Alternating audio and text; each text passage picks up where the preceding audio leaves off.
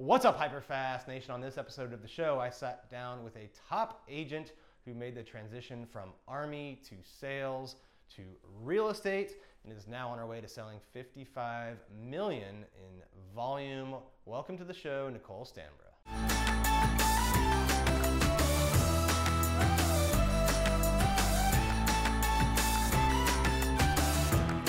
All right, welcome to the show today, Nicole. How are you doing?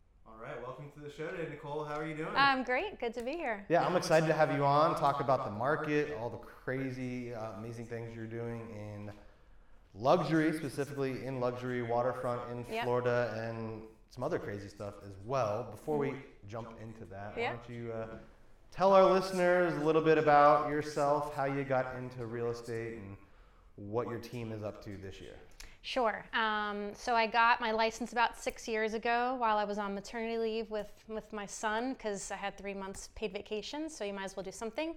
And my husband and I were just in this situation where we were buying, selling homes every couple of years. So we were like, somebody needs to get their license so we don't have to hire a realtor anymore. So jumped in, got my license. We bought and sold a house for our own purposes, and I thought that that's all I would do. But then things kind of started happening organically and started getting a couple deals here and there on the side while I was working a full-time job.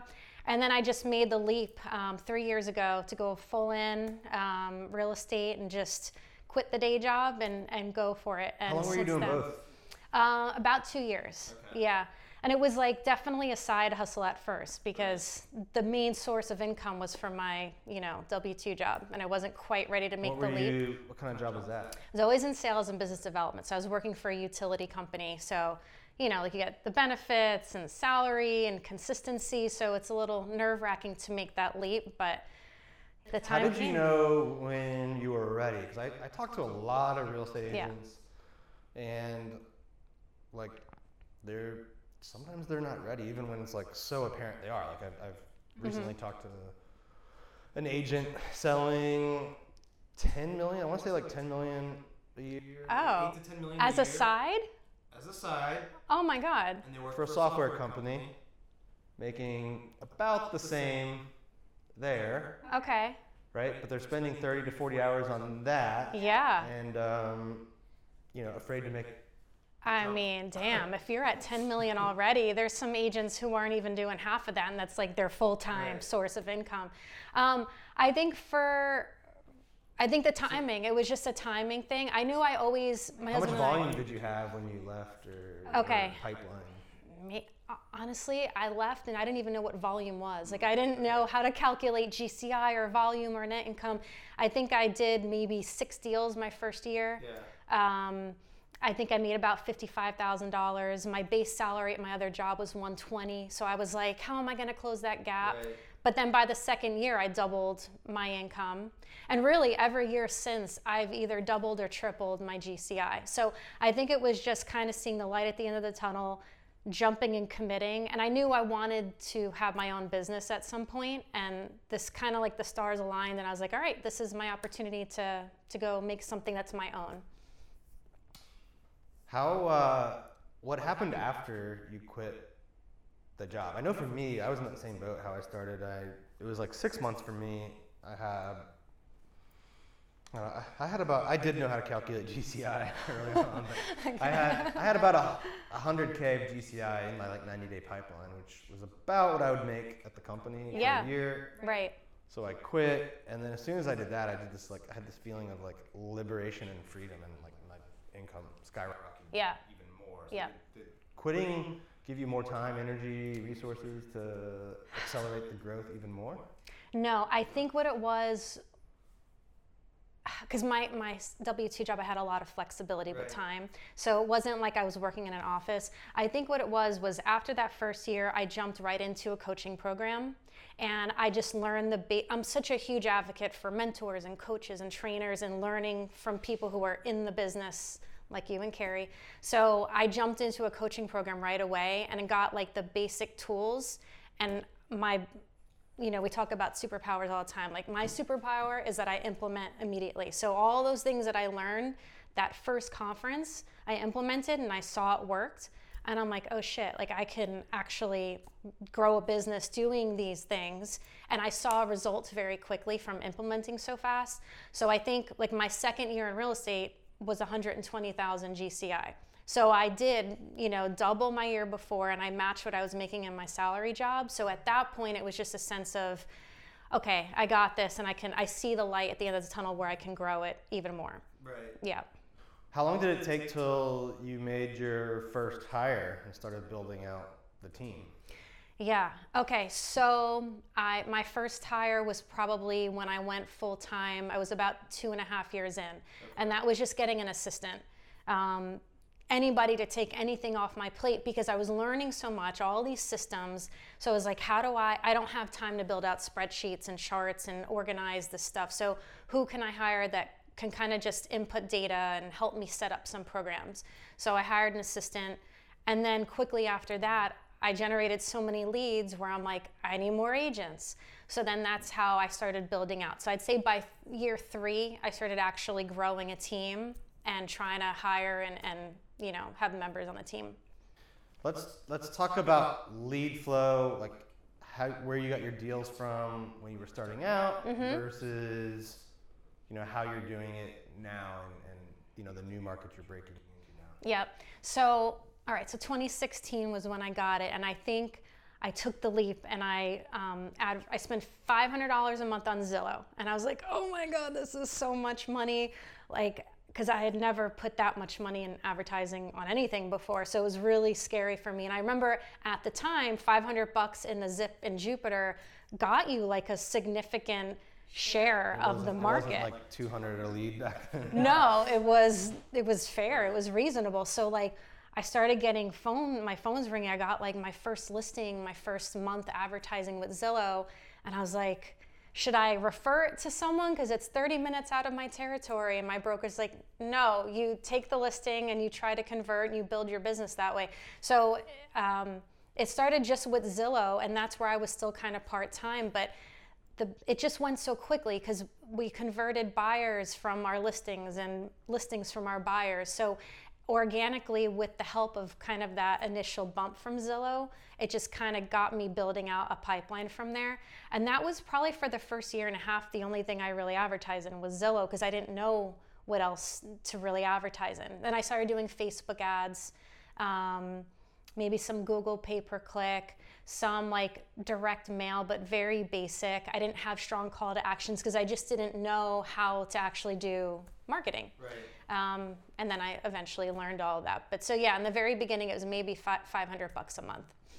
And then now you're trying concentrated effort, right? If the Real Producers Magazine is correct, you're trying to move into new construction, yes. luxury. How is that going, and how have you made that jump to try to push the price points? Yeah, so like average price point my first few years were those, I'd say $400,000 buyer, and those were like the bread and butter because they sold quick, they sold easy, and most of buyers are in that little pocket between $400,000 and $500,000. And then I think you just kind of have to leverage one opportunity. Like I sent out a direct mail letter. I got my first $1.5 million listing, and that was maybe year 4. How many homes are you mailing out?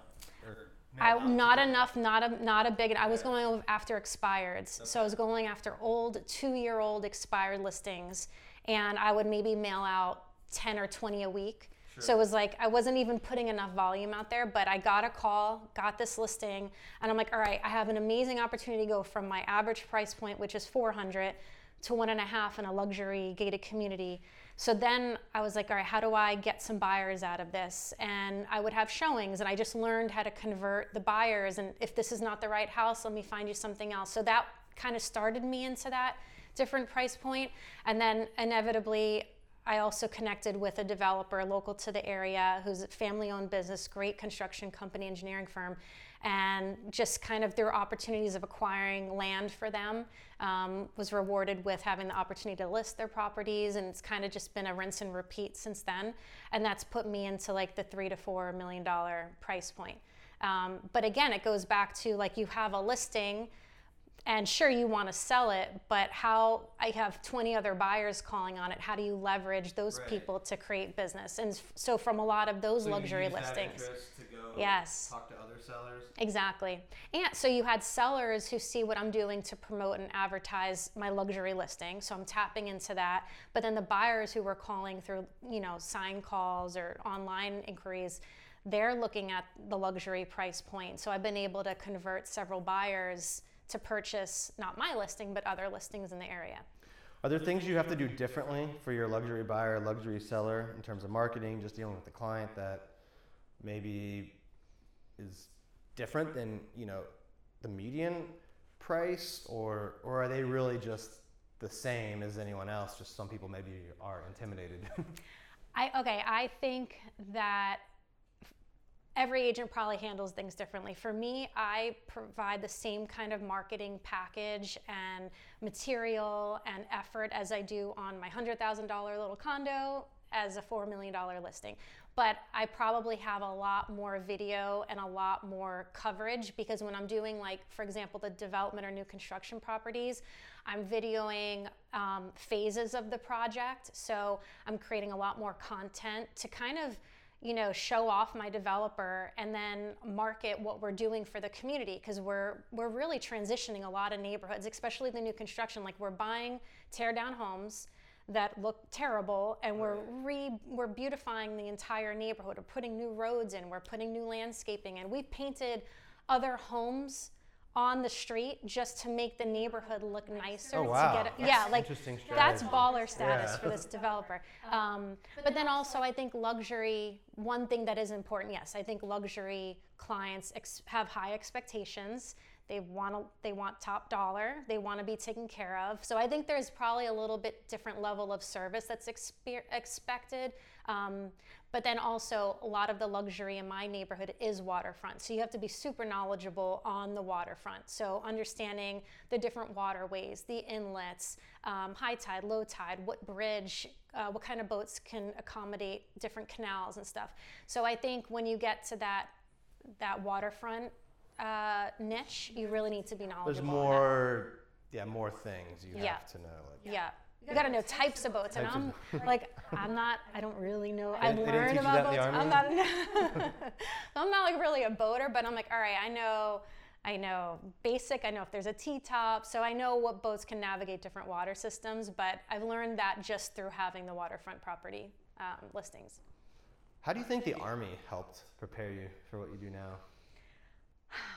I think everyone has different takeaways of their time and service, and I think for me, it's just like no is not an option, and just figure it out and come up with the solution. And if there's an obstacle, there's got to be a way to overcome it. So no matter how difficult a client might be or how terrible a property may be, you got to kind of make lemonade out of lemon and figure out a way forward. So just kind of pushing on. And I think it also has a lot to do with the work ethic. Like, you got to bring your A game. Does that background help you attract and work more with veterans? Is that a big part of your business? So early on, for sure, one of my main niches was my veteran and first responder, all my heroes clients. And I created Operation Home Team, which was a way that we gave back and paid it forward to those clients. And that definitely helped me build out my business initially. And I think that's still something that I have a strong brand awareness with. And I think it's important too, because I've purchased, especially when you go to like purchasing home with VA loans, I purchased several homes using my VA loan, so I understand the financing process. And I think that's so important in this market right now, because most agents do not understand financing in general. Right. They certainly don't understand VA financing. And if they have a listing that I'm trying to submit a VA offer on, it's like I have to educate them and their seller as to why they should accept. So having it's actually typically easier to get approved. For sure. The debt to income ratio limits, I think, are at least 55, but I've seen them pushed into the 60s, and on Fannie Freddie, it's like 43. So that part of it's definitely easier. So there are some advantages, and like you said, a lot of them don't know. They don't even know. And then, even with appraisals, which was such an issue the last couple of years, like we have Tidewater, which is just another way to verify and try to push through the appraisal situation if it comes in short. So there's just so many ways that I think veterans who are looking to purchase, it is helpful for them to find someone who's knowledgeable specifically with VA financing. I think you're going to start to see that part of the business increase a little bit, because I think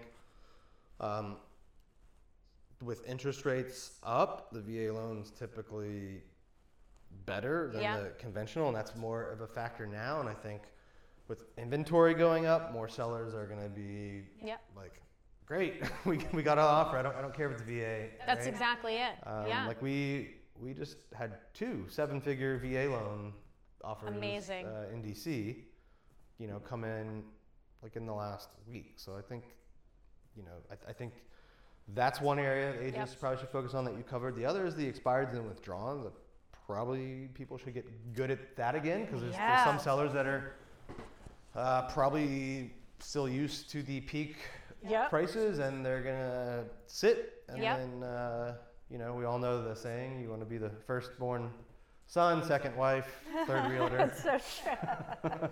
Well, it's true too, because I mean, this market was so hot for sellers that I would take a 60-day listing like that, because I knew I'd sell it in the first weekend. So all these people who are doing you won't take that now?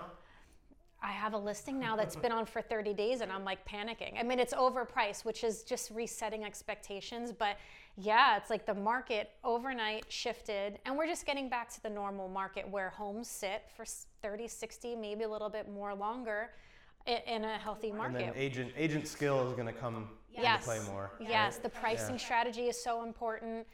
Submitting an offer that best, represents the buyers is going to be more important. You can't just there was a point where I feel like the sellers can just make a reverse offer and be like, this is my number, just sign here and we'll take it. Here's the number and terms.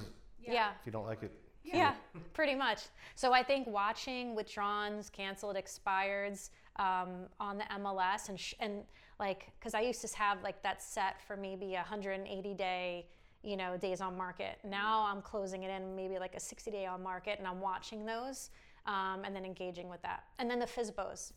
I mean, those were always like the bread and butter just 5 years ago, and then we got away from that because there weren't any. So now I think they're going to come. So FSBOs, expireds, withdrawns, VA, all good things to add. You're adding the luxury. Is there anything differently you're doing with the team now, or that you think you might be doing in the next 6 to 12 months? So we're at the stage where it's always like the chicken or the egg. I have enough agents, but not enough leads, or I have enough leads, but not enough agents. So now I'm at the point where I have all my lead gen programs firing on all cylinders.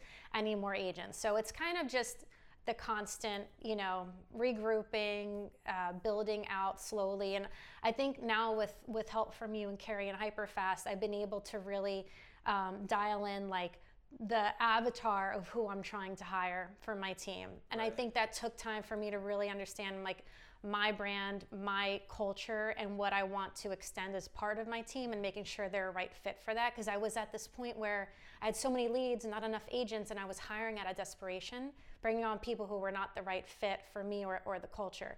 And so now I'm a lot slower to hire. We're just making more progress getting the right people at this point. What do you think is the biggest challenge right now for agents, or in particular, the agents on your team? What's their biggest challenge that you're trying to help? Yeah. Okay. So hands down, I think, especially the newer agents who just got their license 2 years ago, like the COVID agents, they have no concept of what a real estate market is like. They have literally, buyers could just fall in your lap all day, every day, the last 2 years, and you just had no listings. There were you could have 12 buyers saying, hey, I want to make an offer on a property, and you just can't get an offer submitted, right? Or you could, but now the buyers kind of took a couple steps back. So now it's getting back to how you make phone calls, how you prospect, how you convert on the phone, how you actually price listings properly, and kind of just going back to the basics. So we've done a lot of training on basic foundations of how to be a real estate agent in a market where it's shifting and transitioning a little bit more back towards buyers, and you really have to sharpen those skills because it just moved so quickly the last 2 years. So my agents who have a listing that's sitting for more than a month, they're panicking. They're like, what do you mean? I'm like, well, this is actually how a normal market is. They don't sell all the time in the first weekend. Or if a buyer is a little skittish about putting an offer in because the market is shifting, it's like, how do I communicate that to the buyer? They're not desperate anymore. They're not just making offers with no contingencies over $100,000 anymore because they don't have to. Right. So it's kind of just training them back up on what a normal market is, and then, you know, sharpening those skills a little bit more. Back to the basics for everyone. Back to basics. Yeah. What, you know, as a female, online advertising. Oh Lord. Yeah, well, you know where it's going. What kind of challenges in itself does that bring you? I know. You know, it's unique, I think, for women because, I mean, as real estate agents, we are public figures, right? Like at least the ones who have a social profile and are actively engaged on, you know, digital marketing. So pictures are everywhere, videos are everywhere, and that's our way to engage with the public and, you know, create content and be realtors. So there's like this fine line and balance on what kind of content you put out there.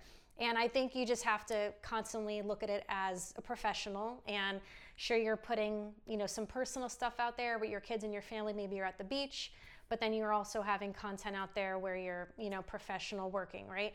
So I just always caution people to look at it in that way and try to keep yourself professional at all times, because no matter what, even if you think it's on a private page or you're not sharing it to public, people still see things. Right. Once it's on there, everyone's seeing it.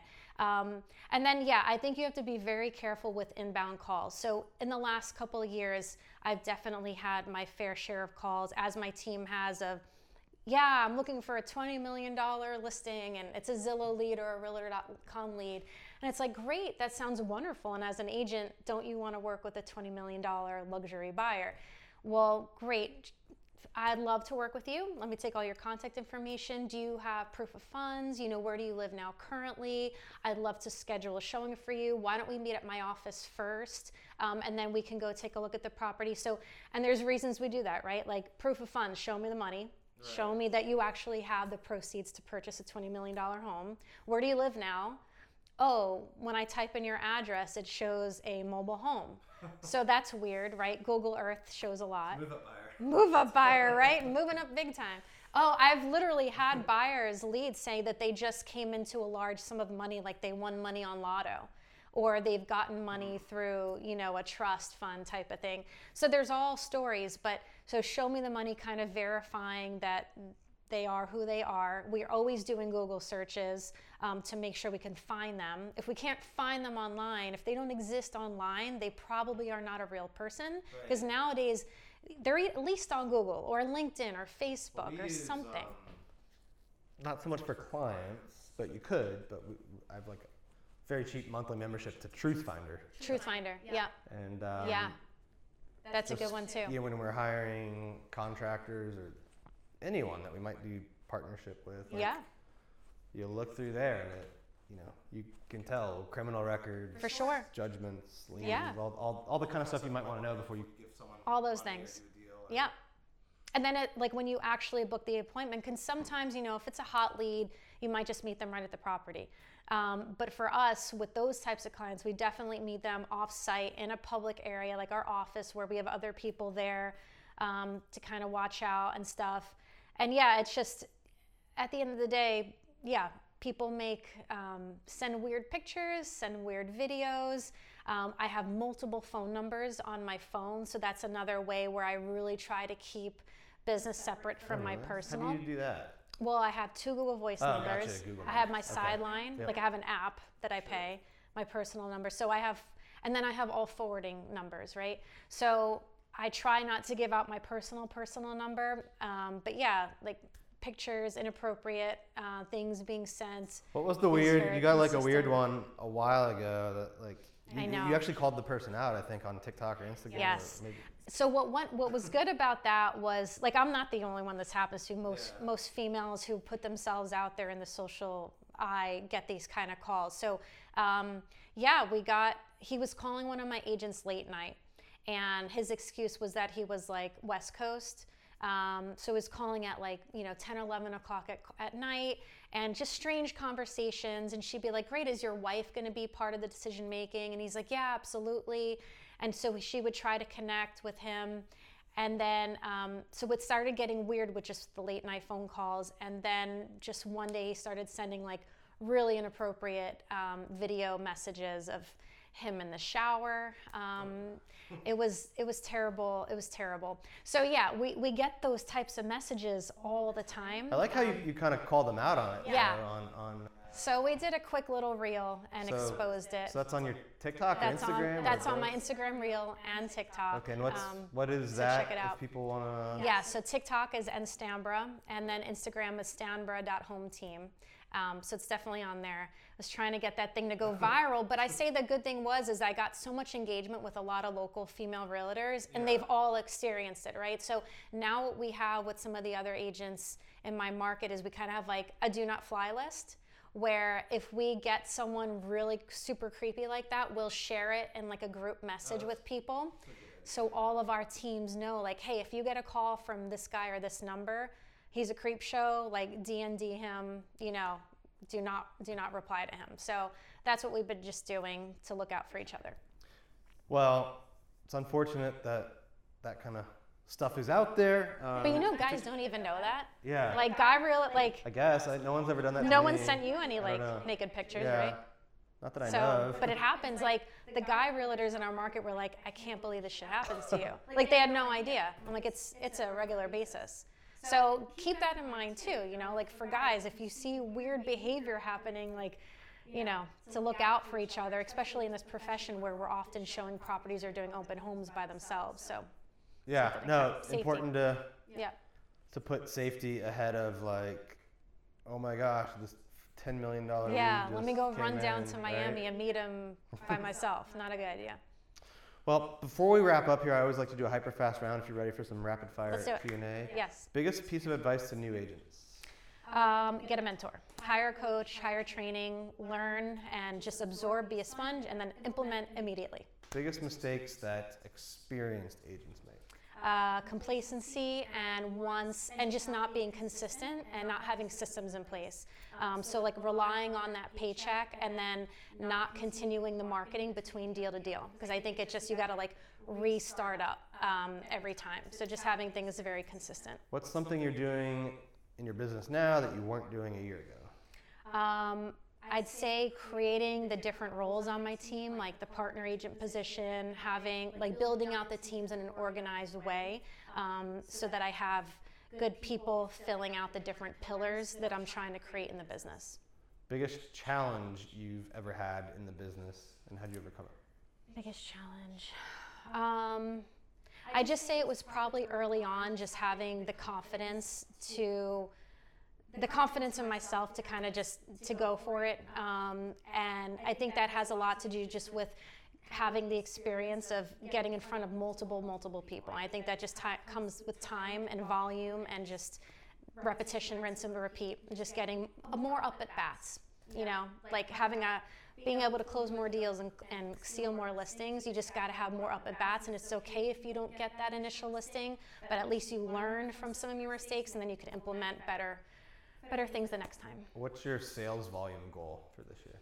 My goal is 55 million. I was at 40 million last year, so I bumped it up a little bit. I think I'll probably get around 50 million this year. All right, last one. Where do you see yourself 5 years from now? Okay. I want to look like you and Carrie. I want to buy lots of both residential and commercial property. I'd love to have my team really more on autopilot, where I can just really try to focus more on training and building the team and continuing leveraging leads for them. But I'd love to really step out entirely from production and then just work more on some development type projects where I can buy some commercial properties and retail spaces and do some subletting. So I want to tap a little bit more into the commercial side. You'll feel differently once you do some of them. I might, but you guys make it look so easy, so I'm figuring if you could do it. Well, it's been amazing having you on. If people want to connect with you, learn more about your team, what areas do you cover, by the way? Okay, so I'm in northern Palm Beach County, but my team covers pretty much down to Broward and up to Port St. Lucie. Okay. But our kind of niche is definitely the Jupiter Palm Beach Gardens to Cuesta area. My website, www.stamberhometeam.com, and you can find me on Stamber Home Team on Instagram, Facebook, LinkedIn, and TikTok. All right, well, thank you for being on the show. Thank you for having me. Listeners and viewers, thank you for tuning in. Please share this episode with other people, and we'll see you next time. See you later.